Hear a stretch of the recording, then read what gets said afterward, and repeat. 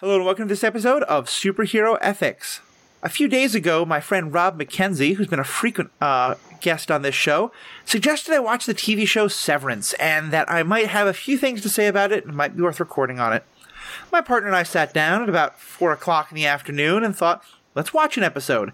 Then we'll go back to the video game we're playing, because we've been playing The Last of Us Part 2, getting ready for that next TV show. Well, 9 hours, we finished the series.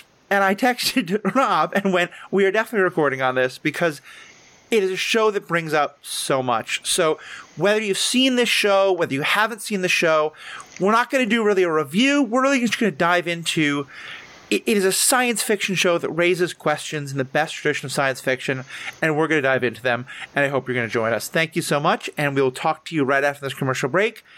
That's probably from the Lumen Corporation.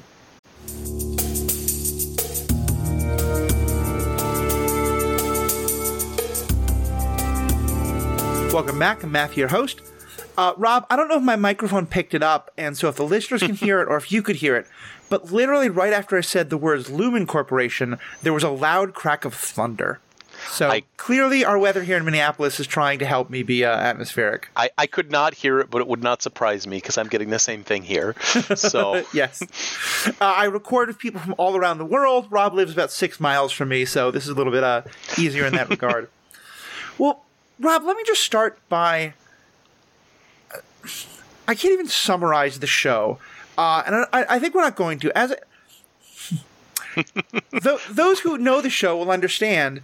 I'm going to take all the parts of me that likes to talk about the acting and the dialogue and the writing and all that, and kind of sever that away. And I'm only going to leave the parts of my brain that like to look at the ethical questions that are raised by a TV show. Yep.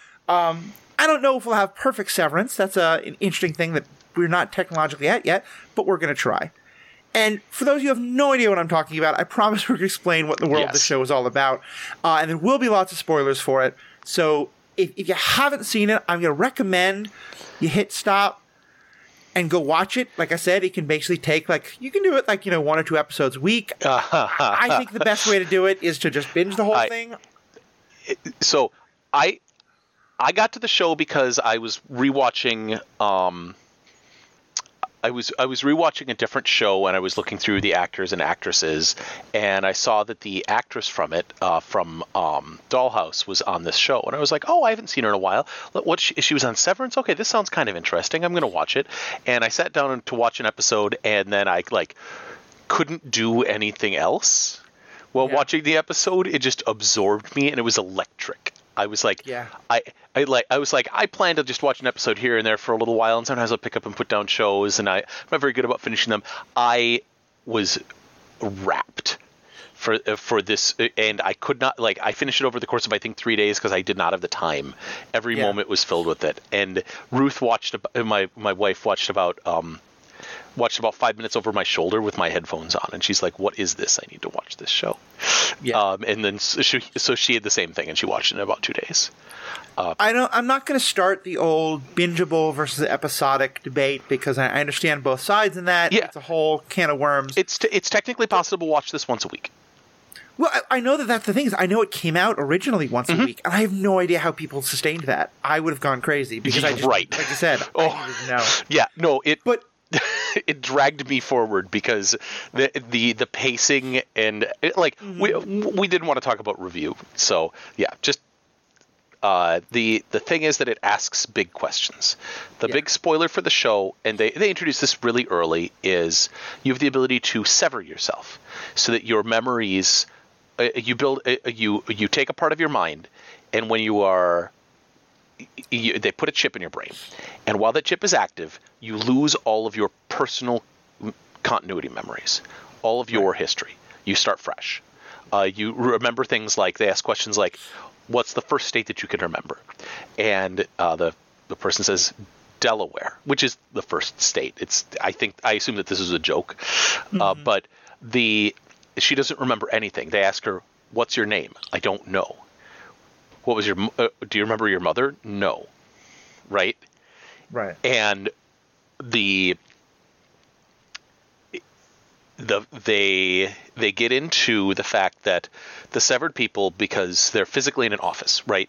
They consider their work so highly secure that they can't carry any memory of their work outside of it. Right. And so they're severed away, and those people have only the continuity of their work time. The elevator closes and the elevator opens, and they don't remember going home or sleeping or anything.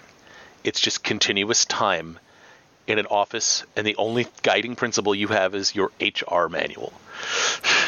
And it's set up in a very interesting way because, I think the first question would be, well, why would anyone want to do this? And they really suggest that there are two kind of big reasons why a person would want to do this, going from either direction. Because the point of the show is that we spend most of the time with these four people who have all been severed. They're all working in this Lumen office in a incredibly 1984 as told by minimalist dystopianism. So it's these four people, they're in this kind of dystopian 1984 meets, it's kind of 1984 meets Dilbert, without all the horrible things that the Dilbert author we now know believed in, but of just office cubicle hell. Yep. And the idea is that people would get severed for either direction. That it might be that you accept that you have to work in office cubicle hell, and you just don't want to have to do that. And it apparently started in part with a quote that was made, I think by one of the writers, or the writer found this, but where they're talking about someone who had been working in an office like that, and they said, sometimes I wish I could just disassociate for 8 hours and not have to remember those 8 hours I just do office drudgery. Yeah. So that's one reason why someone might want to do it. The other reason might be that you've had some horrible thing in your life outside of work that you just want to have some period in your life where you're not thinking about it. And one of our main characters is someone who, over the course of the show, we find out his wife died in a tragic accident. It was a driving thing. He feels partially responsible. And so during those 8 hours of work, he doesn't know that happened, and he gets that freedom from it. Well, but he doesn't, though. That's the thing that gets me, is that logically it makes it worse. Yeah. Because the other half of this is if you are the outside, they call them the innies, the people who live inside the building, and the outies, the people who live outside, within the same head, the same body. As an outie, you get in the elevator to go down, and it closes and it opens, and your whole 8-hour day has gone by. You don't have any memories. And the thing that allows you to get separation from pain from your history is your memories. You build up a continuity of experience that rubs the edges off of it. So it means you're 50% of your awake time is lost to work. Yeah. And so it makes the recovery take longer. And it's also that each time you have to remember it all over again. I mean, I think one of the core ideas of the show is that there's all these promises that are made about how good this can be, but that once we see the people who have actually done it, it's actually quite horrific. Yeah. But then, of course, none of them remember how horrific it is. And so one of the running storylines is that a couple of them are trying to find ways to let the people outside know. And there's a lot of sort of stuff that happens around that. Yeah. And then we also find out more about how awful the corporation itself is. And I think as a way of kind of structuring this conversation, I want to first kind of talk about this idea in the abstract and then talk about how it goes in the actual way it's presented. Does that work for you? Is there any other kind of part of the setup? Yeah, that works great. So first, before we go into how it actually happens in the show, from a science fiction perspective, I feel like this is exactly the kind of thing science fiction loves to explore. Yep. What if we had a technology that could do something weird that would it help? What do you think of a technology that would say, when you get to work, those 8 hours, it's going to be someone else doing the work, and then you go and you're back. And basically all humans have a 16-hour day where you don't have to think about what you did to make the rest of the other 16 hours of the day possible. And it's a logical conclusion of NDAs, right? It is what big companies, a lot of them, would optimally love is your work time belongs entirely to them. Yeah. And that is what they philosophically say a lot of the time anyways, right? Anything produced on work time and work hours is theirs. Yeah. And that is their time. And so it's somebody taking the logical next step on that, right? The logical argument is, if that's their time, well, that's their time. You don't even remember that time, right? Yeah. And somebody saying, well, what if there's a technology that let a company do this? They do it like in a heartbeat, right? The Googles and the Facebooks and the NSA, right? They would be all over this. The Lockheed Martins of the world would love nothing more than not let you know about their rocket designs when you're at home. And on some level, I get that. Like, I think part of what makes this so powerful and also kind of so scary is that so much of, there's a kernel of, I understand why that would be wanted. Yeah. And this is just a very limited example, but both you and I have in different ways are involved in the Magic the Gathering community. Mm-hmm. And we spend our time with lots of people who have lots of thoughts about what's happening with Magic. Yep. Both you and I, because of different professional relationships, have at times had more information than most of the people we were talking to and not been allowed to share that information. Yes. Or not been allowed to comment on. For example, for me, and I'm fine with this, but part of the thing I signed is that for a certain amount of time after I left, I wouldn't be openly critical of the company. A standard non-disparagement clause, right? Yeah. And so when all this stuff happened around Dungeons and Dragons that Wizards was trying to do, I had a lot of thoughts on that I wanted to jump into as a content creator. Yep. But that, I had knowledge that I couldn't share and shouldn't share, but also just I'd signed this thing. And so, there's a part of me that think it would be great to cut all that off. But of course, there's all kinds of problems. Yeah. The high-level problem that they talk about in the show a lot is that continuity of experience, that it starts at the time that you wake up after you're severing, right? Right. And so, are they a person? They're like an amnesiac, right? A classic, film trope amnesiac that doesn't remember their previous life. And so they have nothing, right? They don't remember their name. They're told a name that, and that name happens to match up to their Audi name, but it doesn't have to. Right. They can be anything. They're refreshed. And even there, they're given the first name plus last initial. Yeah, first name plus last initial, and it's demonstrated it's not accurate for one of the characters, right? Yes. And so that they got an abbreviated version of the name, right? Yeah. And it's actually possible that they all have that, like Mark, the protagonist, he could be Marcus, and go by Mark, and so I joke about at my work that I have a work persona, right? My name in Active Directory at work is Robert. And so I know when somebody calls me Robert that they are somebody that knows me through work. Because that's what my close work people, the ones that I work with absolutely every day right next to me, call me Rob. But the people that I talk to all over throughout the company call me Robert. And that's what this is. This is the ultimate work persona, right? When they shed this skin of their outside world and go inside the machine. And they talk about how that person has continuity of experience, right? Mm-hmm. For the time that they're working, and they are only alive when they're at work. Yeah. And there's even, again, I try to make that separation. It can be so hard to talk about, but I think that it helps to illustrate these things. In one situation that we'll get into in a bit, one of the characters wants to quit and wants to stop being severed. And one of the points that's made against it is, are you murdering your innie? Yeah. Because, then this other person with all these experience will cease to exist. Yeah. And it's kind of a Tuvok situation for anyone who remembers Star Trek Voyager, of this new life that's been created. But is it? And I think in many ways what drew me most to it is how much what they're doing is, it's really kind of a great commentary on the sort of, again, the anonymization of work in this country, because part of the point of it is, it's that instead of saying, how do we make work better? It's, how do we just so thoroughly accept that work is going to be so meaningless and pointless and terrible that will allow you to just forget it? Yeah. It seems like it's and some of the things that are so brilliant about it is that they do the, the joke that's in a lot of, especially labor organizing circles, is when the company knows that, instead of offering you a raise or worker safety, they'll offer you a pizza party. Yep. And here in this, they have those things. It's like you get, a melon party, a waffle party, an egg party, which turns out a waffle party is about a lot more than waffles. Oh man, that waffle party is a weird thing. I was not expecting it. I was expecting more of the melon party, right? Yeah. And then it's like a cultic sex dance. So I actually read an analysis that we'll get to that in a second. Yeah. But just here's a way of framing it that I wanted to throw out at you.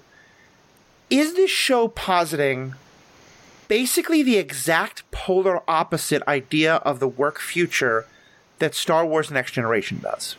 Star Trek The Next Generation? Star Trek The Next Generation, yeah, thank you. I mix those up all the time. So could you follow me here? Yeah. In Star Trek, the whole idea is that technology will have gotten to the point that basically drudge work is no longer needed. That no one has to work for survival. And so therefore everyone can pursue the interests that they really love without worrying about, is this going to be profitable enough or not? Mm-hmm. Here, this is the exact opposite. This is, you are so divorced from any possibility of any career fulfillment, any personal fulfillment at work, any degree of the relationships you build at work mattering in any way. Yeah.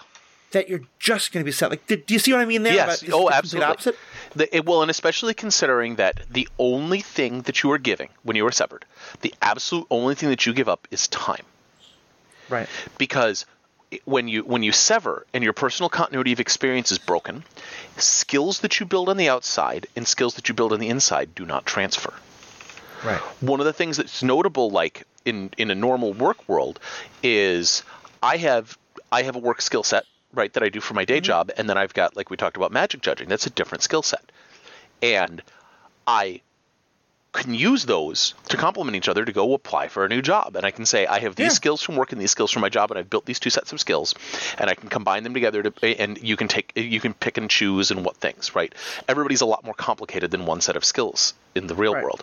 But in a real world, not only are they transferable about jobs, but you can transform them to other parts of your life. Yeah. Rob and you and your partner organize a gaming weekend retreat for our friends every weekend. Yep. And you have a great organizational approach to those that I'm sure in part was shaped by the organizational work you do for Magic and for work and stuff like that. Right. And so, like, her spreadsheet skills, because Ruth's an accountant, is leveraged in that sheet that we built, right? Right. And in Severance, it's saying we do not care about your skills. It does not matter, right? And what we care about is your time. The only thing you are giving up when you are severed is time. Right. And like in Star Trek, you do the work that you need to do, right? They're a post-scarcity society. You only do work that you feel is meaningful, that you feel fulfills you in some way, right? And where in this, the work is, like you're saying, completely divorced from any sense of purpose or fulfillment, and you are obligated to give your time to the machine. It does not matter if it's good time, bad time, anything else. And the job, like they all talk about on the outside, they're like, well, the work there must be meaningful. I do something in records, right? Mm-hmm. And it's so important that they can't let me know anything about it. And meanwhile, on the inside, they have an unfalsifiable job and they don't realize it. Like nobody brings this up. So they're sorting numbers, right? They're looking at this big field of numbers, and when some numbers feel scary, they box them and put them they collect them and put them in a box, right? Yep. If the computer knew what the right numbers to take were, they would be entirely obsolete, right? Right. So the computer can't double check them. It doesn't know what's right or wrong, which means that their work can't be double checked by anybody but themselves. And so what they could do is just pick arbitrary numbers. Their whole schema is based on them having some kind of supernatural knowledge about which numbers are important, when it's literally just a field of random numbers. Yeah. And in the one scene where the one new worker is learning about this, they all stand over her shoulder. She's like, I can see it. I can box these numbers. She boxes them and she collects them, like circles them and puts them in this box. And no one comments if she's right or wrong. No one says perfect. No one says exactly those. Nobody says you grabbed too many, right? The first time that you do something, you're never going to do it perfectly, but no one says a thing. Yeah. her job is unfalsifiable, right? So unfalsifiable means no one can say you're wrong. No one can say this is false. In science, falsification is the ability to disprove a hypothesis, right? If I say like Galileo says that two objects that are different weights fall at the same time, you can check that hypothesis is falsifiable, right? And they can't say if their work is right or wrong. There's no double check on them, right? And it is wild. The job is inherently meaningless. Nobody questions it because they don't know to question it because it's their entire life. Right. And that again is, I think, such a great metaphor because here, well, as far as we can tell, there is no actual thing. There's no thing that's happening as a correlation to what they're doing. Yep. But they also, but there is some theory that there is, and I'm going to get into that. Right. Some writers have done some great analysis of what it could be. But in extent, like, they all start to wonder about that, and they wonder, like, are we... It's kind of, they have an Ender's Game kind of a question, where, you know, like, in Ender's Game, the whole point is to get these kids to play the game where they don't realize that they are actually doing the war because the human brain would just, like...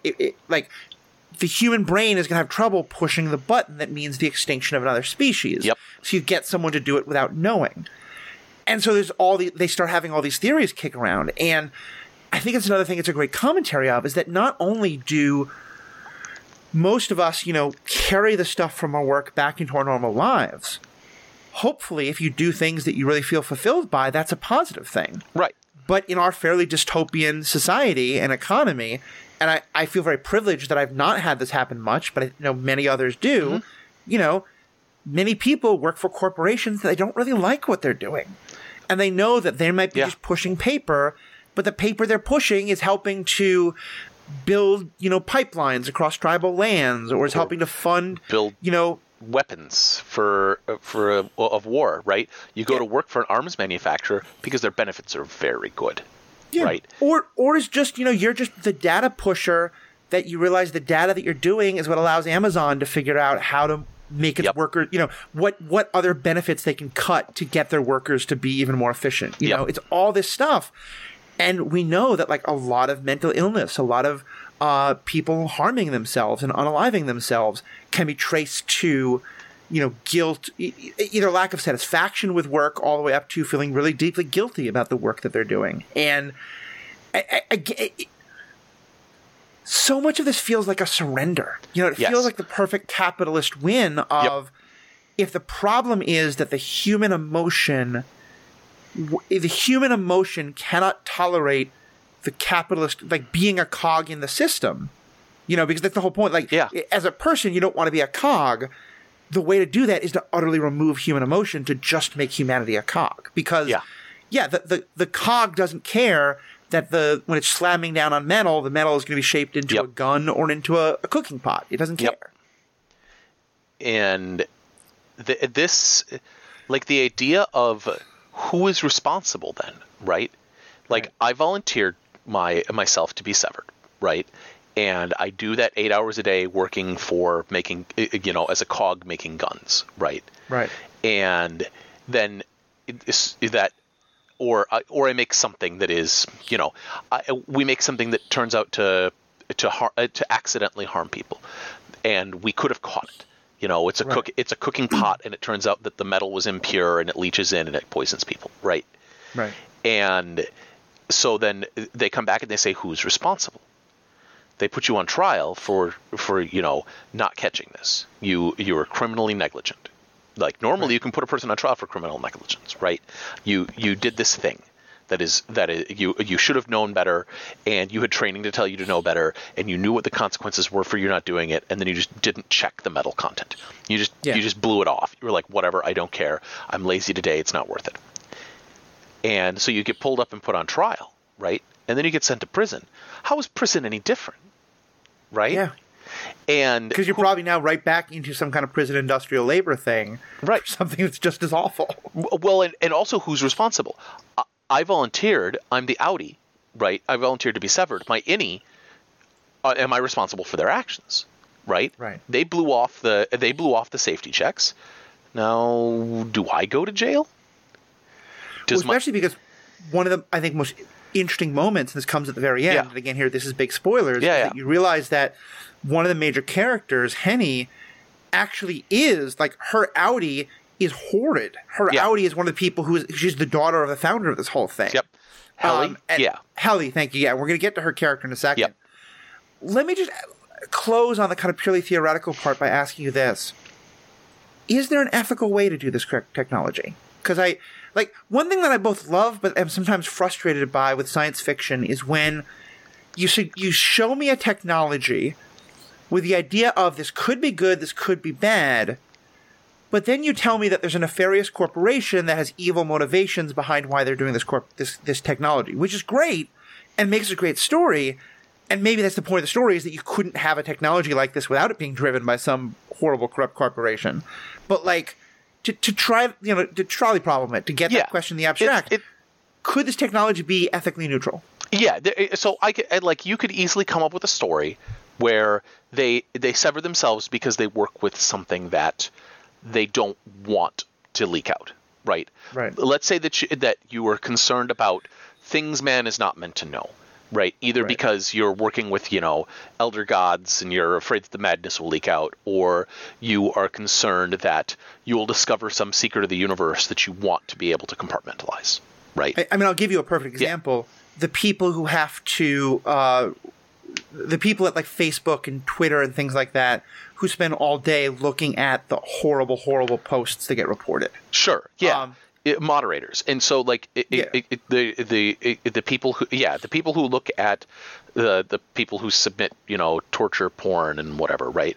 And into Facebook, those moderators might want to never remember that. The ethical question there is a different one, which is you've created a new being, right? They talk about this in the show, that person is a separate, distinct, because they're a separate set of experience, they're a separate personality, they're a separate person. From the way that everybody treats them.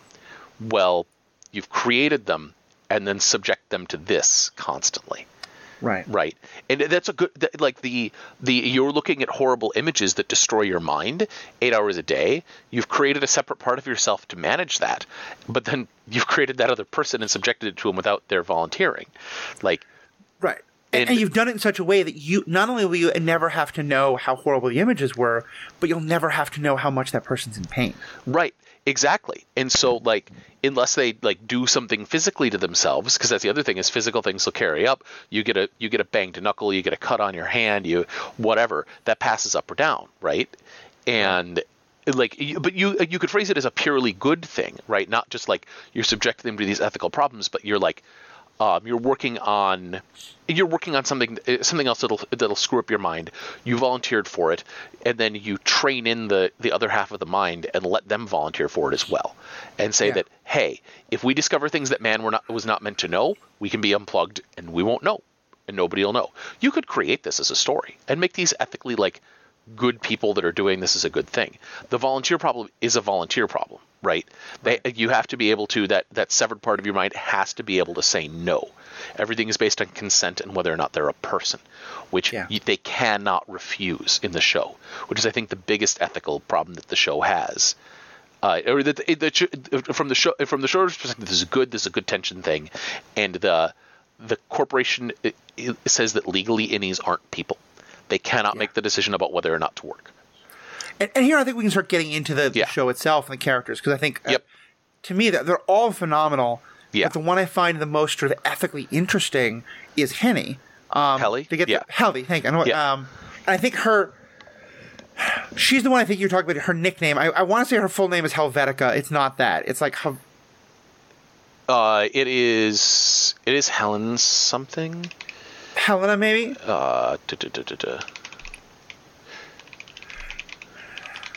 It is Helena. Right, Helena, okay. I don't know why I go to Helvetica, but, anyway. The point being, she's the one who is... she's kind of the new character. Yep. There's a name for this trope, but where a new person gets introduced, so you can have lots of exposition as they're learning everything. Yep. And she just cannot adjust, and she's really fighting against it, and to the point where she makes numerous attempts to tell her Audi that she wants to quit. Yes. Even at one point trying to Because basically, like, I mean, if the innie dies, the outie dies. If the innie gets its fingers cut off, the outie gets its fingers cut off. And so she tries to literally do those things. And in each case, the outie comes back and says, no, you cannot do that. And threatens her and says, if you try to do that again, you know, I'm going to make sure these terrible things happen to you. Well, she doesn't say, I'm going to make sure these terrible things happen to you. Her threat is, I will keep you alive for a very long time. Yeah. And that's when you know that your innie does not want to be alive, that is a powerful thing to say to them, right? Yeah. Especially because what we see in The Office is that, again, because the innies aren't technically alive and therefore they have no rights, I mean, they are literally it is psychological, not physical torture. Because, again, the outies won't, like, I guess... Here's the thing where I'm kind of curious about, because everything I know about brain chemistry says this would be almost impossible. Yeah. But basically, you're triggering a situation where the innie will have severe PTSD, but the outie won't. Which is... that's a whole chemistry thing that's fascinating. I don't really know enough about physiology to know. The severing doesn't work on a physical perspective because of the way that our memories are stored anyways. Our short-term memories are stored electrically and our long-term are stored chemically. You would need the severing process as surgery only makes loose sense. What they had to be turning on is a decoder that writes encrypted RNA. Right, and that actually means that the rejoin process that they talk about can't work. That you can't ever join the two, because what it is, it's an encryption chip that actually encrypts your RNA that's long-term memory storage. Right. You would also lose all of your other non-linear memories if you couldn't access you forget language, you forget how to walk. And so and like in all science fiction, there's a level of you just have to accept the scientific leap that's been created. Yeah. And the show is very good, so you don't have any trouble with that. That's kind of an aside. Yeah. But, let's talk about her character more, because I think this is the one where it's not coincidental. I think it's brilliant writing that the innie is fighting against it the most, and then as we find out, the outie is... Because what we find out is that the outie is the daughter of this, and she volunteered specifically as a way to be like, look, I did it, it's not so bad. Yeah, as a public relations campaign. And that's the one of the things that the show tries to demonstrate is the thing that leaks back and forth is strength of character. Right? Yeah. Is the foundational bedrock of who you are as a person. And so she is an arrogant social climber on the outside. Right? And on the inside, she's not allowed to do that. There's no prospects for advancement. Right? And she does not want to be constrained by this artificial world where she will only ever meet 7 people. Right? And so she wants the only control she wants to take is the one control that she can't have, which is to end what's going on. And so she's a control freak in both places, right? And so I would say that the innie control freak seems pretty strong for what I think is a very like natural desire to have any control. But I get your point that her desire to her frustration at not being able to control her situation, it makes sense that it would be worse for her than it is for everyone else. Right. And she doesn't have a Gandhi-esque work stoppage kind of like brain. She thinks that the only way to have control of a situation is to actively engage with it and control it. Right? So she could sit at the computer and refuse to work. Right. But she doesn't. She could just do nothing. Right? And what are they going to do? They can't. There's no physical punishment that they can do to her. Right? Because it would leak up to the outside. And she would just say, all right, I'm just going to sit and stare at a wall for 8 hours. And she doesn't. Instead, she learns the job and learns to work, in part because the other people in the department, the other 3 people, that's what they do. And that's what humans do, is they kind of go along with the social mores of the group that they're in. Yeah. Right? Nobody, like, they all have to get together in order to be revolutionary. And they again play on this, and again, this incredibly well done, sort of, screwing with someone's mind, that the punishment they do is basically taking them to this dark room where they have to read an apology about how sorry they are that they let down everyone. It's very much this, like, it's communalism in the most abusive, disturbing way, where it's, you're going to want to conform because everyone else is doing this thing. And if you get out of line, we're going to make you feel guilty. Yeah. Well, it's religious. Like a lot of it has strong religious overtones. You were going to say the rosary until you believe it. Right. Is how that felt Very to much me. so. Right. Yeah. And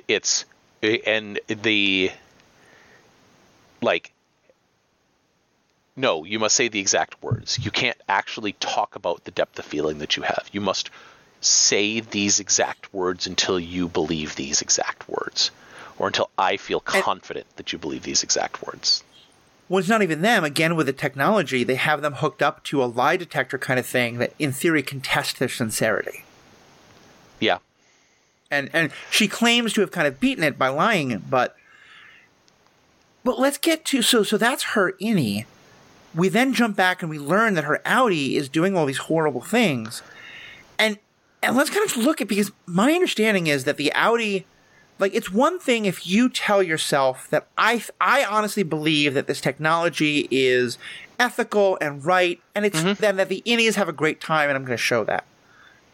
But one thing that we know, and like the show doesn't make this explicitly clear, but the pieces are all there for you to put this together, is that we know that the outie knew how much the innie was suffering. The outie had, like, dealt with having a bruise on her neck from when the innie tried to unalive herself with rope. Well, not just that, she felt it, because the way that the, like, warning for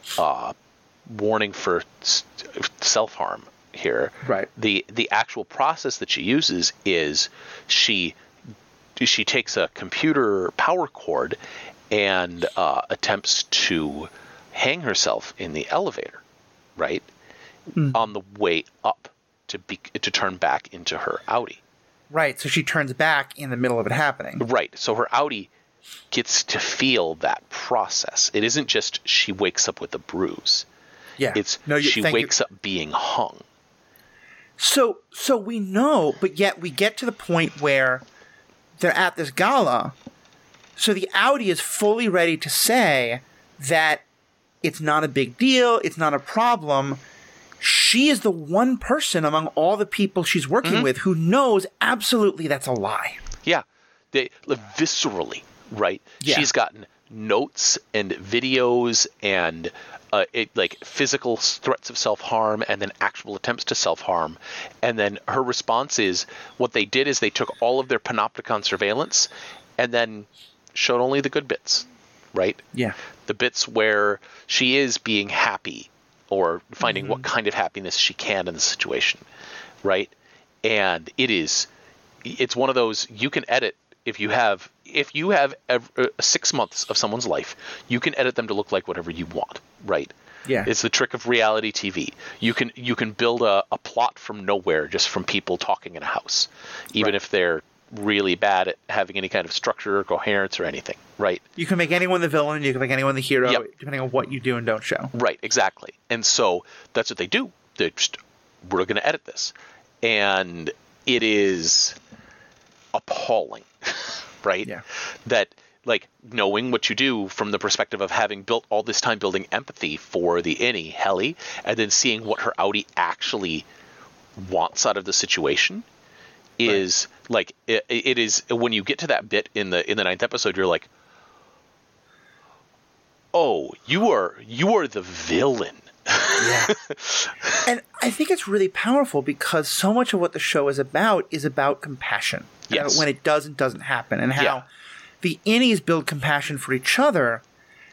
And so much of what they're trying to do is based on an idea of, if you knew how much I was suffering, you would have sympathy and make it stop. Yes. And as someone who's a political organizer and activist and social justice organizer and activist, I've been so for 25 years, this is often one of the hardest things for people to recognize, is I think often there's this sense of, like, if we just tell people how much this oppressed group is suffering, then they're going to want to make it stop, because compassion is always going to win out.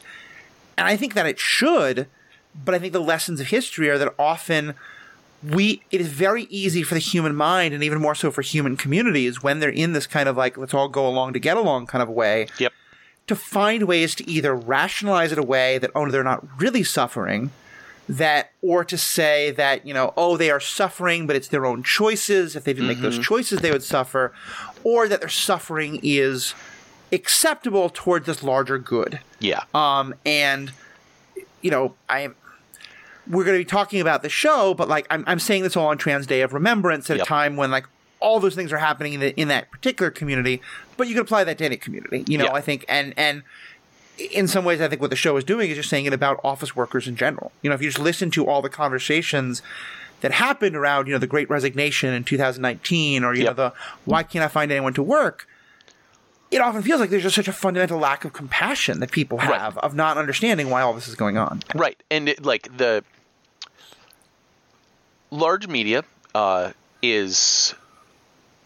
Some of them are okay, but many of them are complicit in doing this to office workers. And like you said, this is marginalized groups in general. They're using office workers because everybody can kind of like get it, right? Yeah. But this isn't a show about office workers. You could call this a workplace drama, right? If you wanted to inaccurately describe a show to somebody, this is a workplace drama about people that sort numbers. Which I will just say, when you first suggested it, I've heard people talk about Severance. I've much more heard people talk about Succession. Oh. And I got the two mixed up. And I was like, that seems like an odd thing for the science fiction friend of mine to want to talk about. But sure. Yeah. I haven't gotten enough Shonda Rhimes in my life. I'm ready for this. Let's do it. It's fine. I've heard really good things about Succession. I haven't watched it. But like I watched this show and I was like, this was like a bolt of lightning in my spine. And it was like... Either Matthew is going to say this show isn't me, or is going to be in the same boat. Well, and so here's a meta thing that I think is fascinating, is that so much of the show is about that sort of horrible part of corporate America, and corporate in general, but especially here in America, where it is everything is very anonymous and scrubbed clean, and the aesthetic is super, and a number of people have pointed out, like, this aesthetic will look very familiar if you've walked into an Apple store. Yep. And also that there's this huge cult of personality that I think not only borders on religion, but is quite religious. It is religious. Towards the founder of this company. Yeah, one of the people has a little shrine to him. Yeah. Kyre Egan, which... The last person I remember where that really happened was a guy named Steve Jobs. Yeah. So my question is, why the hell is this on Apple TV? Well, man, there are so many shows that are like that. Like, why is The Boys on Amazon, right? Yeah, that's another good one. Yeah, or Invincible. Like, both of those are on Amazon. Why? What? And so... The Boys, who haven't seen it, by the way, is basically about the Amazonification of superheroes. Yeah. And so, like, because these companies, they aren't guided by a principle of, like, doing things that make them look good or self-preservation. They're guided by what makes the almighty dollar, right? Well, and so here, I have two theories, one cynical, one a little bit happy. The happy theory is that, again, like, because we can't sever workers yet, some of the people involved are kind of like, look, how much can we critique our bosses without our bosses noticing? And like that's been going on for all time. Or they have some boss that's also on the same page and shields them, right? Yeah, exactly. And that, again, like, you wish you could sever that boss, but you can't, and that's why this boss will let them do it. Mm-hmm. But the flip side of it being, like, propaganda has often always involved, like, oh, hey, yeah, we'll take some punches. Like, we'll put out something that's critical of us so that you think that you don't notice all the other things that we're suppressing that are much more critical of us. We're critical about ourselves here. That means you can trust us over there. Right? Exactly. So that's a whole other kind of dystopian thinking that's in our own world. Right. And I'd be curious to hear people's speculations of which side is happening here.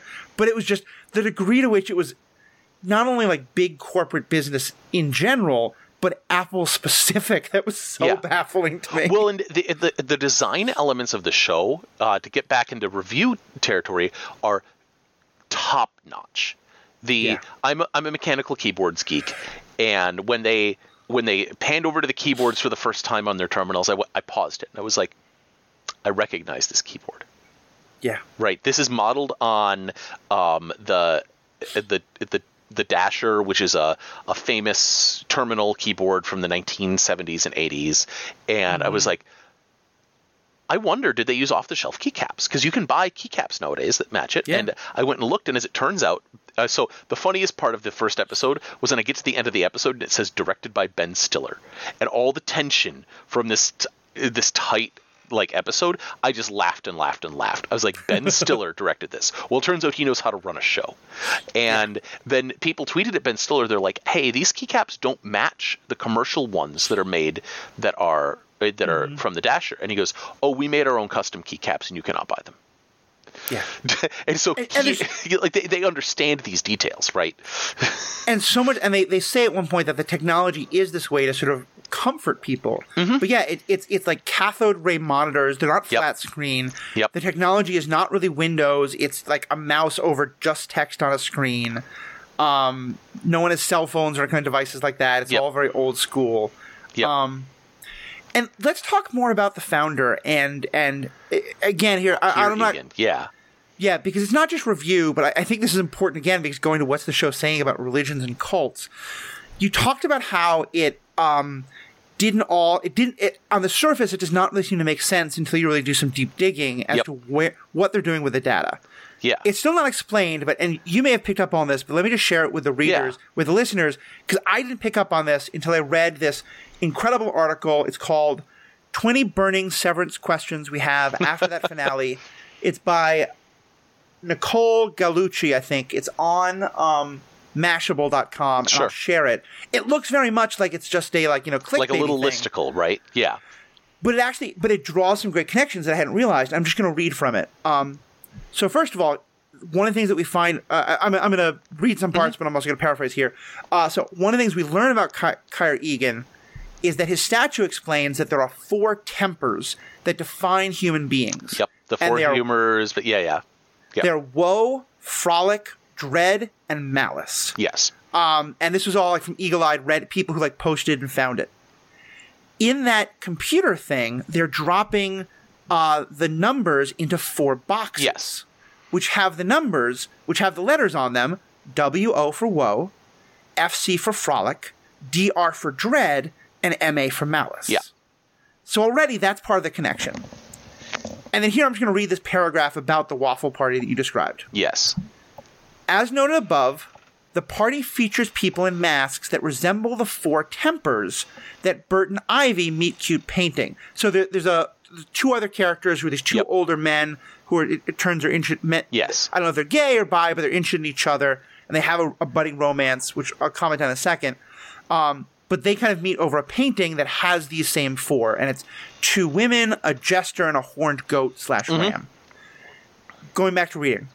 They dance in front of the refiner of the quarter, who also wears a mask of Kier and sits on Kier's bed with a cat-o'-nine-tails whip that has 9 core principles painted on each tail. Vision, verve, wit, cheer, humility, benevolence, nimbleness, probity, and wiles. And to me, that's when a show truly becomes incredible. When it seems like a lot of the show is incredibly absurdist.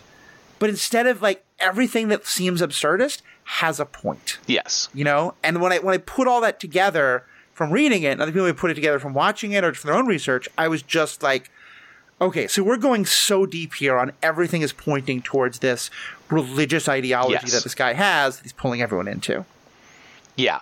And the Kier, they have hymns to him, right? Mm-hmm. And when they go up the manual that's on the wall, they have it in a little nook, right? And he pulls it off the wall, and it's printed on the same paper that you get from a Bible, right? That super thin, and so they're working hard to make it clear that they have constructed a religion inside of this building, and the priests do not believe, and that's clear because so there's the managers are not severed, right? Mm-hmm. And they know the outside and they know the inside, but the question is Milchick. What is he? Right. Milchick, for those who don't know, he's the kind of supervisor of them. Mm-hmm. But really, as you point out, he never looks at their work. He's just looking at how well they're interacting with each other. Right. He rewards them. He gives them the waffle parties, the jazz dance party. Right. He never reviews their work. He is a manager in what a corporate setting would be the optimal manager, a manager who knows nothing about what you do and reviews you as a person and keeps you happy and healthy and safe, right? I'm not even sure what his title is, right? Yeah. Because he's not chief of security. Somebody else is chief of security. Their actual direct manager is Corbell, right? Right. Milchick is just the hand of Egan, right? Yeah. And I don't know if you caught this. He's got a tattoo on the back of his hand that shows up under blacklight. Oh, I didn't see that. Oh, when he's bandaging when he's bandaging Helly's arm, right? When it's covered with blood, he has blacklight to see whether or not there's blood around, right? Oh, and a tattoo pops up. And a glowing tattoo under blacklight is on the back of his hand. This is one of those shows that I'm sure is going to get so much better when you rewatch it a third, fourth, and fifth time. Yeah, I did a rewatch, and Ruth and I caught that. We're like, what, is he a construct? Because he's perfect, right? Not a hair out of place ever. And he's always smiling, except when he is called on to be angry, right? And we do know that there's another character who, for most of the show, we only know as Gemma. Yep. She also looks perfect. She's the kind of like the HR hired therapist. Yes. Who's very she's there to help you, but she's also there to report on you. It's kind of freaky. Yep. And we find out that she, as she understands it, she has also been severed, but that she only exists in this state. And she describes herself that she's been alive for less than 50 hours. She says at the end 107 hours, and 8 of them were on a single day where she was called to directly oversee them. Right. And that was the longest time she was awake. Yep. And so this guy might be another person like her. Of course, at the very end, we also find out that, as far as we can tell, she looks exactly like Mark's wife. Yes. Who we were told was killed. Right. Who, by the way, it's dropped that she went to a Lumen-owned hospital. Yes. So all these things tie together. Yeah. But just on the religion point, there is one person who we know does believe, which is Koble, who's to the innies, this is the person who's in charge of everything. Yes. But we also know that as an outie, they live next to Mark, as an outie, who Mark, of course, doesn't realize this. Yep. And she literally has a shrine to him. And so I think we're clearly supposed to think that to some extent this religion exists outside. And again, we're getting here more into theory, but we can talk about the religion side of it. I think what we're supposed to think is that the daughter, at least, Helly, that her outie very much believes in this as well, because that's the because you have to sort of wonder what's the reason for this. It can't just be for money, but that if there's some sort of religious overtone to why they're willing to let these innies suffer. Right. And we don't know what the ultimate goal of what they do there is. There's different departments that do different things, but they're all deliberately mysterious, right? Right. And running at counter principles. And they prepare things for big gatherings up top. And they make art and they place art around the halls for the enrichment of the severed. Mm-hmm. There's someone who's raising baby goats, and that's never explained, right? Yeah. Which I will say, by the way, and I don't know if this is just a little thing that slipped by the writing, or if it's going to be even more resolved. What we learn from that is that there are several people doing work that, at least as far as we know, does seem falsifiable. If you're supposed to be keeping care of baby goats and the baby goats die, you didn't do your job well. Some jobs that they have there are not bullshit jobs. Raising goats is a job where you can see the direct consequences of your actions. Right. Sorry, I don't know how much I'm allowed to swear, but I will just beep you out. It's fine. There's some types of jobs that are that are bull. Nonsense jobs, right? Yeah. They're nonsense jobs. They do, in the real world they exist, right? There's all sorts of people that do paper pushy jobs that they're jobs that exist for purposes that aren't about productivity, that aren't about producing a tangible thing at the end, or even a good social thing at the end, right? Right. And or where you're so far separated from the actual thing that you are not able to see any value. And it might be that if you take the highest look, you'll see a tiny sliver of value in a bureaucratic nonsense. But as the person doing the work, you have no tangible sense of what's the value on doing. Right. And so it'll be somebody like there'll be somebody at a corporate level that wants a particular report to exist. And so they assign this task out to a team, and the manager of that team assigns that to a person. And that's that person's whole job is compiling this report. It takes so much time. They have to pull in all sorts of data. They have to do all this stuff from all these different sources, and they produce this report and they send it off, and they never see what the consequence is. So they have no feedback on whether or not they did well or poorly. Just this report existed. The corporate person gets it, and they reviewed it for a little while, and then that C-level person rotates out for a new C-level, right? They move, they get up and outed, or they move to a different company. Somebody else comes into the position, and the report continues to be produced, right? A C-level person asked for this and put no end date on it. And the new C-level person never looks at the report. They don't know what it's for. They think it's for some department underneath them, right? It's obviously an important report. Somebody's spending time on it, but they never review it because they're too busy. They don't know what it's for. They don't need it. And so this report goes into the void. Somebody is spending 40 hours every week to produce nothing. Yeah. Because no one ever looks at this. And that is common in large companies, that you'll have things like this that are what would you say you do here, right? And so but then next to them in the same department, they have somebody who is literally just compiling the quarterly forecast reports, and they need those, right? Or who's doing accounts receivable, collecting money that's coming in from the people that owe the money. They're sitting next to each other. They have the same job title, and one of them is doing really productive, useful work for the company that has real end states, and they're doing something that looks like work but is not real work. It's nothing. Yeah. And so some of the jobs, and you can't tell from the inside which is which, right? This C-level reads their reports, this one doesn't. The two people next to each other do the same work. And those are going to be, those aren't fixed. Those are going to change. Like the report that got ignored for 5 people, maybe the next person's going to pay, or maybe the next person's going to say, "Hey, I wish we had this report," because no one realizes they do have the report. And, and so it's commentary and all that. That, like you said, there's the question that gets asked about what do you do all day. It's another part of this that they comment on, and at first they do this in a way that seems like it's being sympathetic to the severed, because you see Mark at dinner parties. Where people ask, well, what do you do all day? He's like... And he can't answer. Right. And that is something that I really feel, because I think that's I'm someone who's gone through unemployment at various points in my life. I was on disability for a while. I'm now in a position where I'm trying to build a number of consulting type things, so I'm not working for anybody else. At least now I can say, here's the tangible things I'm doing. Right. When I was unemployed, I couldn't. And it made me really aware of how much, what do I say? How do I... People have been taught that that's how we make small talk, is that we all are defined by our jobs in some way. Right, and it's how people judge your worth, right? Right.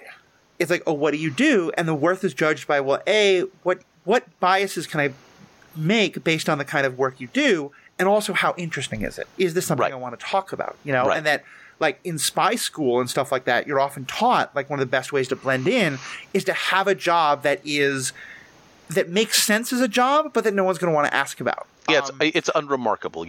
I'm an accounts receivable person. Nobody wants to talk about accounts receivable. Never, ever. There was a meme that was going around for a long time that was started by an actor who hated talking about being a struggling actor, but then got adopted by the sex work community. And there was a whole song about it that says, when someone asks, I say that I'm an accountant. What do you do? I do what an accountant does. Where do you work? I work where an accountant does. Because no one's interested, and it's boring. Even though you're married to an accountant who I think her work is quite interesting, but that's all of the story. Well, but that's also specifically because of where she works. If she was an accountant for a large firm, right, that was just all they do is crunch numbers all day for Target or whatever, nobody cares about Target's accounting department. Right. They are abstract and boring. But she does work for a nonprofit that's nationwide. And so she'll talk about the fact that her company does actual tangible good work out in the world, and that she pays tutors to be in schools, right? And so there's direct consequence to her work as an accountant, as a nonprofit accountant, right? Yeah. And so, but pulling it back, totally agree with all that. But there again, it's I do wonder how many people get to that part in the conversation, because again, it's the accountant. Yeah. But pulling it back to the religion side of things, I think it's also really brilliant in how much this is a commentary, not just on regular work, but I know this is a direction that a lot of Silicon Valley type thing, a lot of tech jobs are going. As someone who used to live in Madison, both my partner and both of my partners, ironically, although they didn't know each other at the time, but my spouse, my long-distance relationship, but also a number of my friends, all worked for a company called Epic.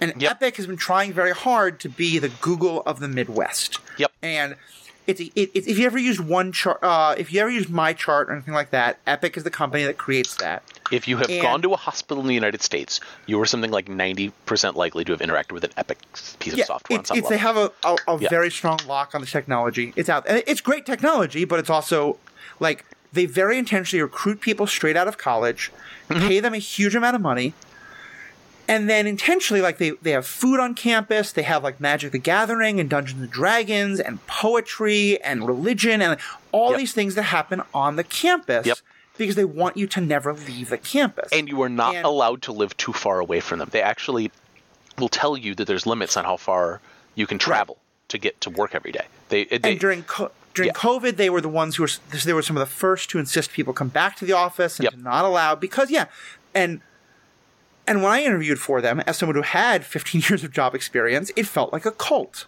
And I actually said to someone who was interviewing me, like, I have to say, this feels kind of like a cult. What's your response to that? And literally they said, like, quote, word for word, I have to be honest, I bleed Epic. And it was just like, and that's, I thought about that all the time while watching Severance and hearing these stories about people who, they get paid very well, but they're working 80 or 90 hours a week.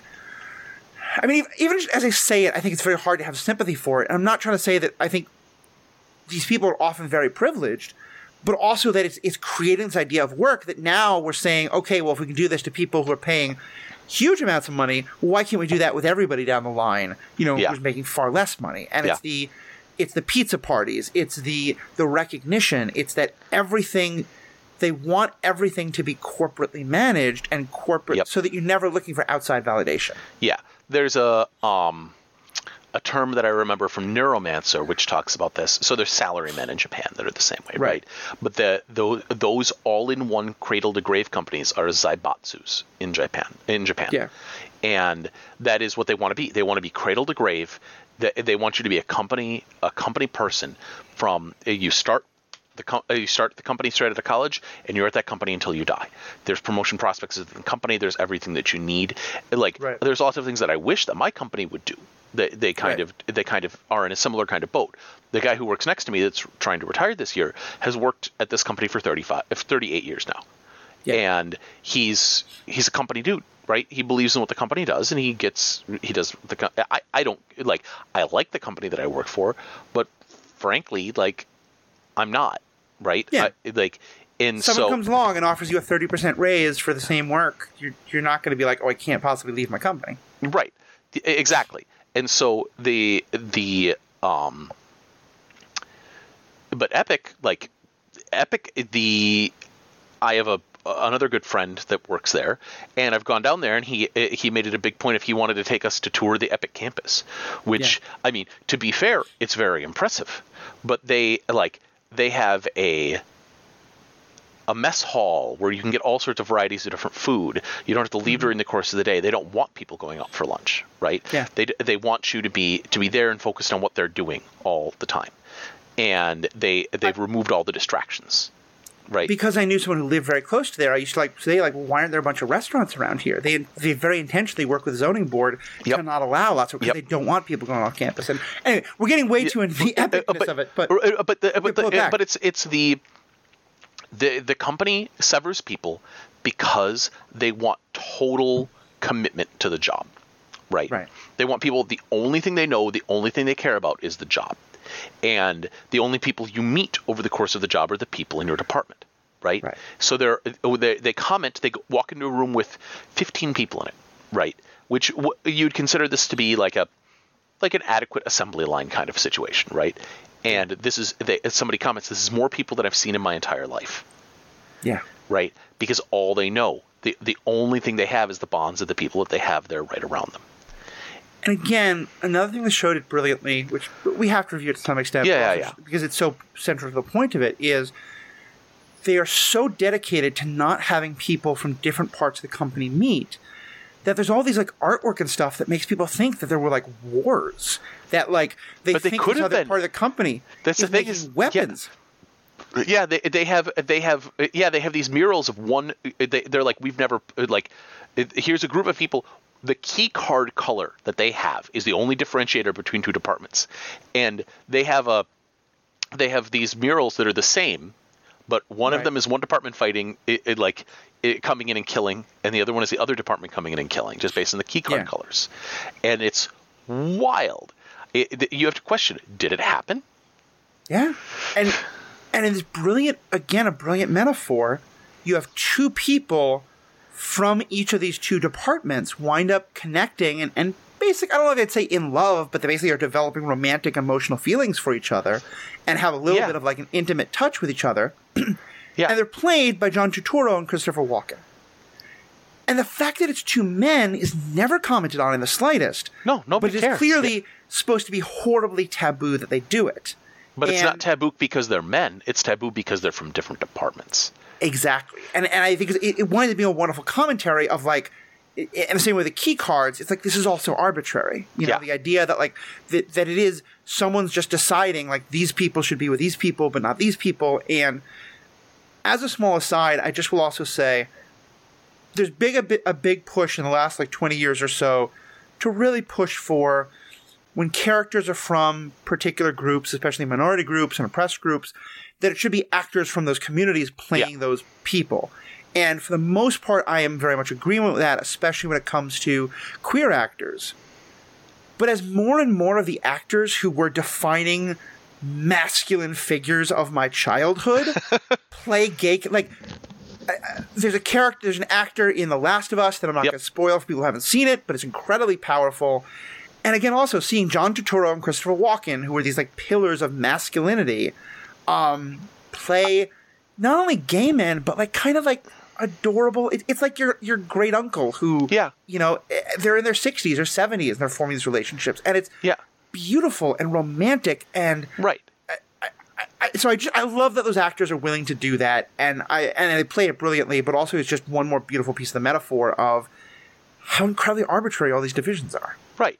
And I don't know if Christopher Walken's a pillar of masculinity. Like, Christopher Walken is a pillar of doing whatever he wants with no concern for anybody else.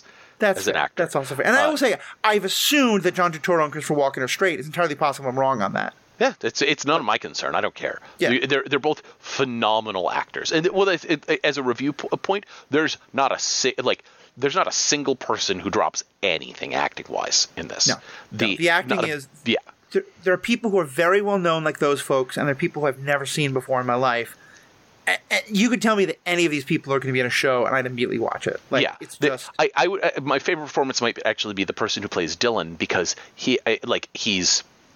You can tell he cares, right? Yeah. That's the other thing, is he does the thing where he puts up a shield of cynicism, and then the only thing that breaks it, the thing that makes him angry, is when he finds out that his outie has a son and he can't find out the name.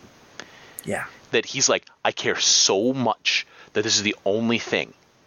And he makes the argument, that's my son too, right? I'm doing the work to put the food on his plate, right? What he gets all these questions of who is the outie, who is the innie, where are the lines, and it's he was the one who's the most into the corporate parties and stuff like that, and in one of the he's the performer, right? Yeah. And one, I think, one of the most important character growth moments, like in some ways, I think he has the most growth, somewhat. I mean, I agree. a lot of them do, but like everything he's done is he cares about the egg party, and then there's the waffle party. That's the big thing. And we find the waffle party is like I said, it's an orgy, quite literally.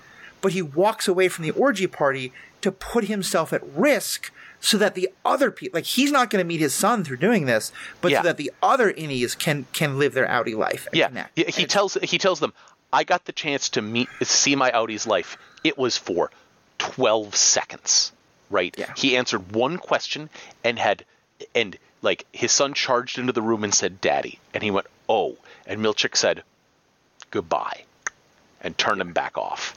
And he goes, I got that. You all should get the chance to see your outie's lives as well. So let me take it back to the biggest, I think, kind of ethical question that we can really wrestle with, and there's so much more we can say about the show, we can probably start wrapping up, but because again, like we talked a lot about who's responsible for what. Yep.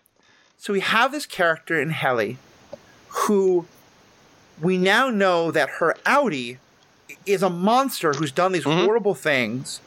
And again, I mean, she's the daughter of the head of the religion, and so I may well have a lot of, like, not letting her off the hook, but kind of like how much has she been brainwashed in all of this, and is it someone? But like, how complicit is she? Yeah. We know that she is actively aware that her innie is suffering in these horrible ways, and she's doing it. We know that she is fully prepared to lie to the general public to get them to go through this process that she knows is horrific and terrible and makes people want to end their lives. But at the end, we see it is literally her own innie who reports her. She like is supposed to give the speech, and she's like starts saying like, "Oh, this is also terrible." So what do? Does the legal system punish her outie and just end the severance, and her innie dies? Do you allow her innie to take over, and then basically say your innie didn't commit these crimes, and so you're basically free to go because you're if we let your innie totally take over, then have we killed your outie? Like, is either one of those government executions? You should, like, what in the world do you do with this person? Right, that's the question. Well, like, they retire Christopher Walken, right? So he's severed, and they take him and they make the point he gets a retirement party.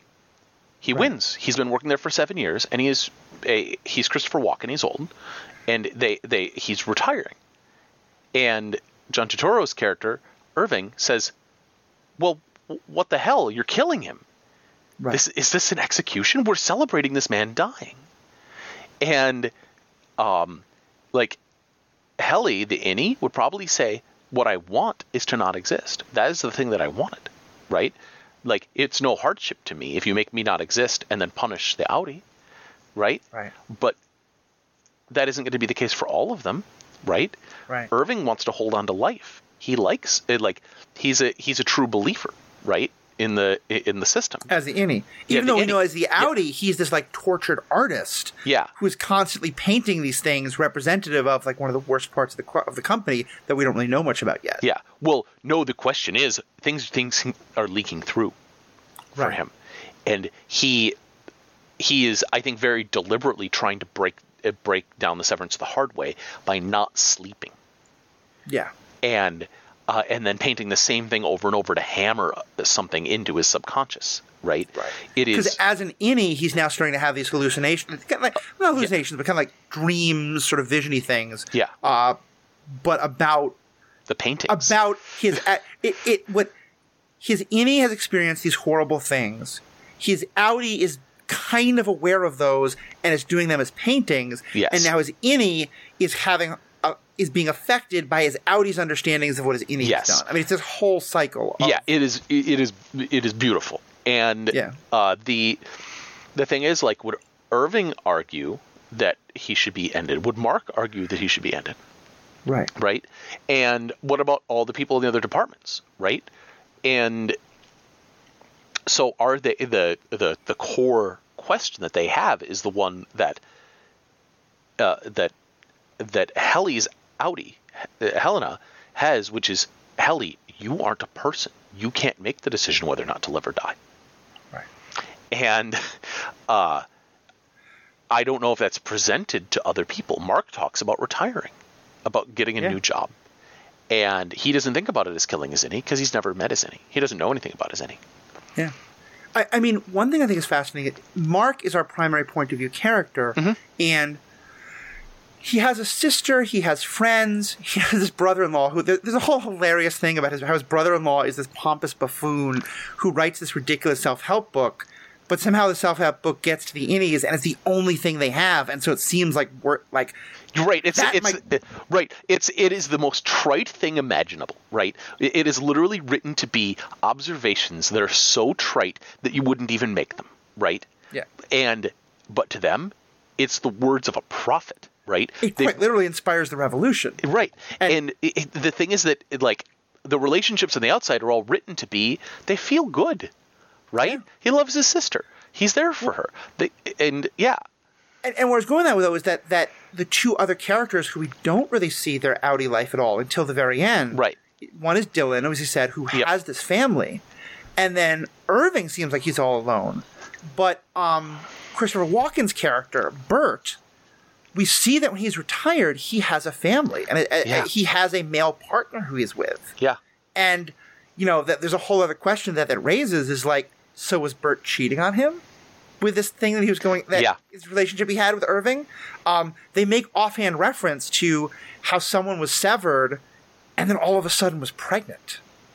And they don't so it's so there's all sorts of questions I think we haven't gone into in season 2 that I hope we're going to go into in season 2, and then I hope actually is going to come out fairly soon. I might actually hold this recording if in a week or two there's no notice about season 2 coming. I'm just going to post it. If we do get news of season 2 coming, I may hold this and then post it 2 weeks before season 2 comes out or something like that. Yeah, that's very reasonable. We'll see where that goes. But yeah, there's just so much to go into here. We're not even getting any of the theories we can have about what all this stuff means. Yeah. But is there any other kind of last big questions or points you wanted to make before we start to wrap up? The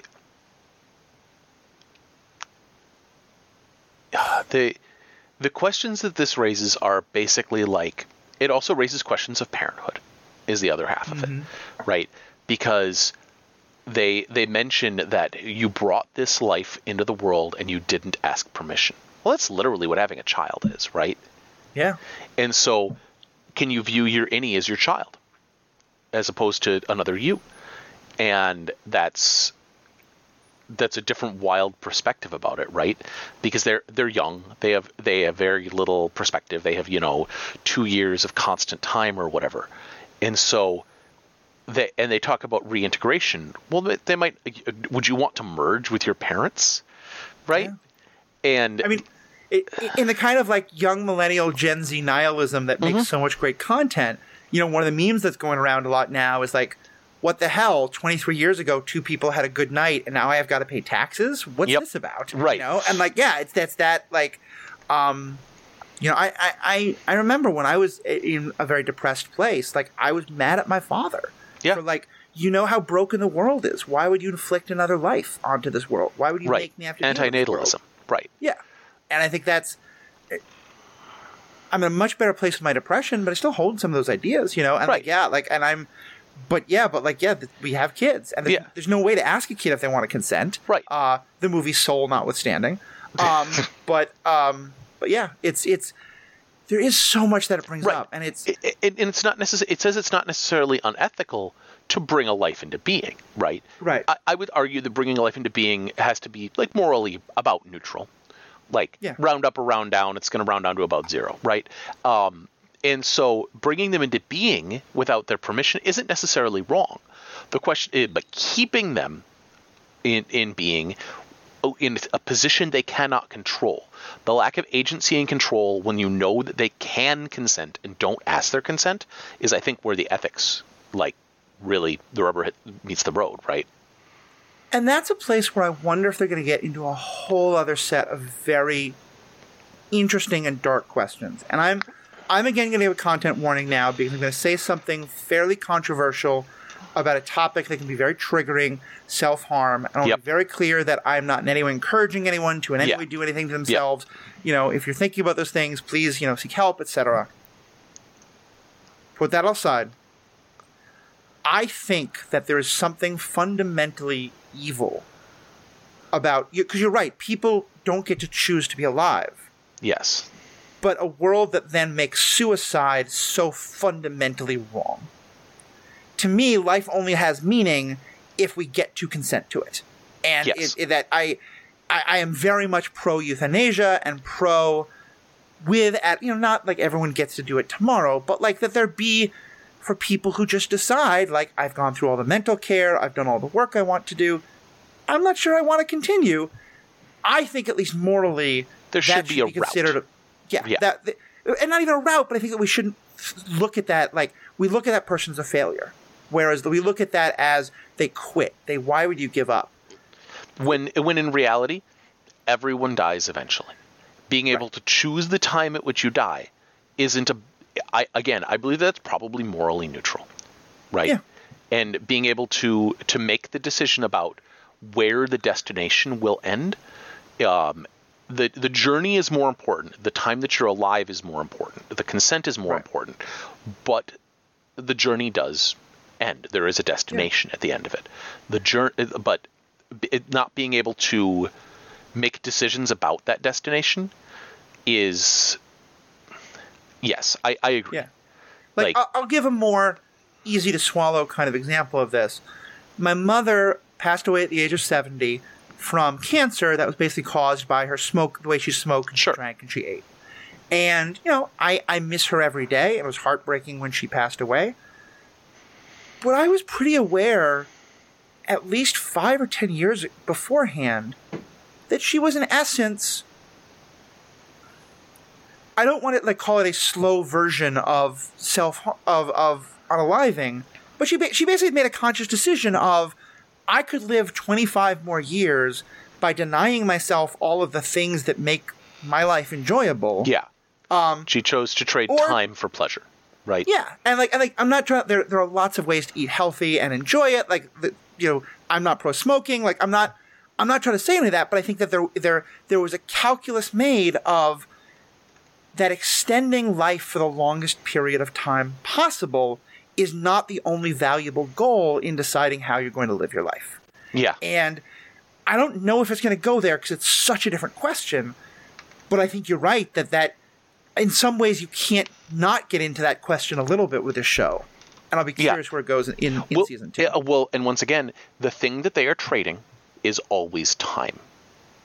Whenever you're severing, you are trading time for something. There's a suggestion that someone is deliberately severed while they're pregnant, right? That they have a sever. They didn't want to go through the hardship of being a woman. This is not the one we mentioned earlier. If she became, this is someone who she basically goes through labor severed. Yeah, it might be labor, it might be pregnancy. It's unclear. Right. We don't know. Yeah, at what point? But but they decide that there's something uncomfortable or unhappy. They decide that they will trade some of their life away, right? Some of their time. And then at the end, they will get the result that they want, which is a child, right? And so they've traded time from their life for pain, right? And it's the same calculus, right? Where we talk about time is money, and so you trade money to try to do things. If you have money, you can solve most problems, right? Mm-hmm. That's what we do out in the world, right? Is we trade time for money to solve other problems. And this is just being reduced to a raw calculus of trading time directly for the thing you want, which is that what we want life to be? I guess is the other question. And here's where I think it is science fiction at its best, because what I love when science fiction does, and this is like my mother taught me watching Star Trek, because I think the original series of Star Trek especially did this so well. All Star Trek has, but especially the original series, is say, let's take an issue in our own world and take it to the logical extreme. Yes. And push it all the way. And I'll use that to kind of transition into what is, I think, the one more interesting question that the show has only scratched the surface of, but that I really wanted to explore further, which is what is the connection or separation between the mind and the body? Yes, mind-body duality. One thing the show is very clear on is that you're creating these two severed minds, but it's not two bodies. Yes. If one body gets sick, they both get sick. If one body gets injured, they both get injured. If one body gets pregnant, they both get pregnant. And to me, that rate, what if your Audi is just living its life and all of a sudden realizes you're starting to get pain in your wrists all the time? You don't know that you're working under conditions that are giving you repetitive stress injuries in your wrists or carpal tunnel. But you start to, workers all the time are complaining about workplace conditions that do damage to their bodies. Yes. What if damage is happening to your body, but you don't know it? Yeah. What if you're having these wonderful experiences with your, again, we draw, romantic ideas are often very connected to, you can only do certain things with your body with certain people. Well, if your body is doing those things, but it's a different mind or a different part of your mind that's steering your body, is that infidelity? Is it not? Is it there's just all these great questions. Like you said, the mind-body duality that this is ready to explore, that is scratch the surface of that I really hope we go deeper on. Yeah. There's a lot of these questions, right? Like is somebody responsible up or down for the decisions of the other half? Yeah. And if they aren't responsible for the negative consequences, do they get the positive consequences? A question that I have is Mark gets promoted, right?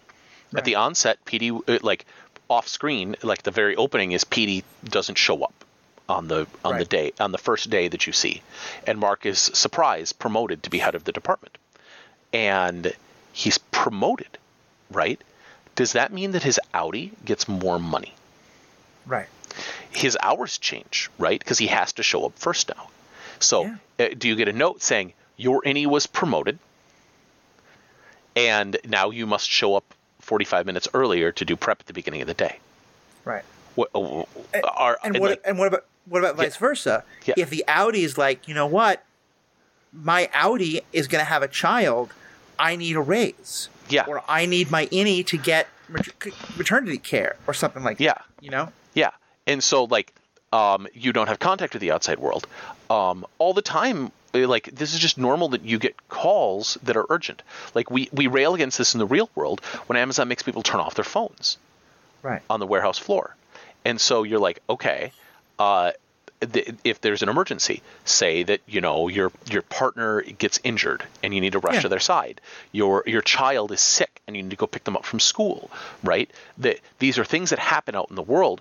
Well, when you're severed, you can't have that, right? Right. Like, what's going to happen? Is Milchick going to come into the room and he's going to say, "Hey, your innie needs you to leave work today early." Like, they're fine with sick days, right?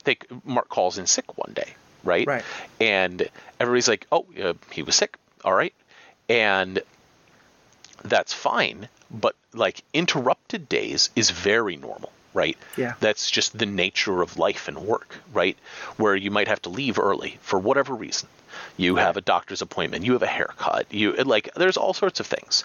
Yeah, your kids' school play, whatever. Yeah, exactly. Yeah, you need to cut off those things. You need to leave early. If your only option is day or not day, that's fine. But you can't always anticipate that you need to take the whole day at the start of the day. I am hoping. I don't want to get too far into this because there's just so much that, like, I didn't predict anything in the show, so I don't, you know, but I would love it if a lot of the next season is about the Audis. We get to see more of how the outside world works. Like, I want to see Bert's husband and how he feels about all this. You know, I want to see Dylan's kid. Like, what's that going to be like, you know? Anyway, incredible show, Rob. Thank you so much for recommending it. Yes, you're welcome. We're going to have Rob is a font of science fiction knowledge, and so in the bonus content section for Patreons, I'm going to ask Rob about other recommendations that delve into similar questions in the science fiction world. Definitely sign up to be a patron if you want to hear that. It's only a couple of bucks a month, and you get access to all sorts of great things. All that information will be on the website, will be in the show notes, as well as the website, theethicalpanda.com. That's also where you can find all the ways to find us, because we love we love feedback. We love discussions. This is one that's led to some great conversations. Would love to continue those with people. Let us know what you think. theethicalpanda.com. Find me on TikTok, Twitter, Facebook, all the places. But Rob is also, Rob is sort of a hermit in most parts of the internet, but then pops up in various ones. So Rob, for people who want to have more of not the Robert experience, but the Rob experience, where can people find that? I do a bunch of stuff right now with Good Luck High Five, which is a magic podcast and vidcast. We're actually doing, depending on how late you've delayed this, this may not be relevant anymore, but we just did a big Oathbreaker play that is gonna be up on YouTube. I recorded them for new magic sets. I just do a bunch of things with Megan and Maria. They're really great. As soon as the Geek Bracket gets kicked back off, I'm on an episode of the Geek Bracket because I pre-recorded one of those. So I'm going to be out there on those things. Awesome. Providing some content and being a talking head for folks. Awesome. Well, thank you so much, Rob. Really appreciate all you've got to say. Thank you for introducing this whole topic to me. And as I said, as a corollary, now we're watching Ted Lasso and loving it. And I'm going to record a number of things about Ted Lasso and positive masculinity, because the show is just, it lives up to the hype, which is amazing. But of course, you can find all the stuff about these podcasts on theethicalpanda.com. And most importantly, though, I hope you have a good day. We have spoken.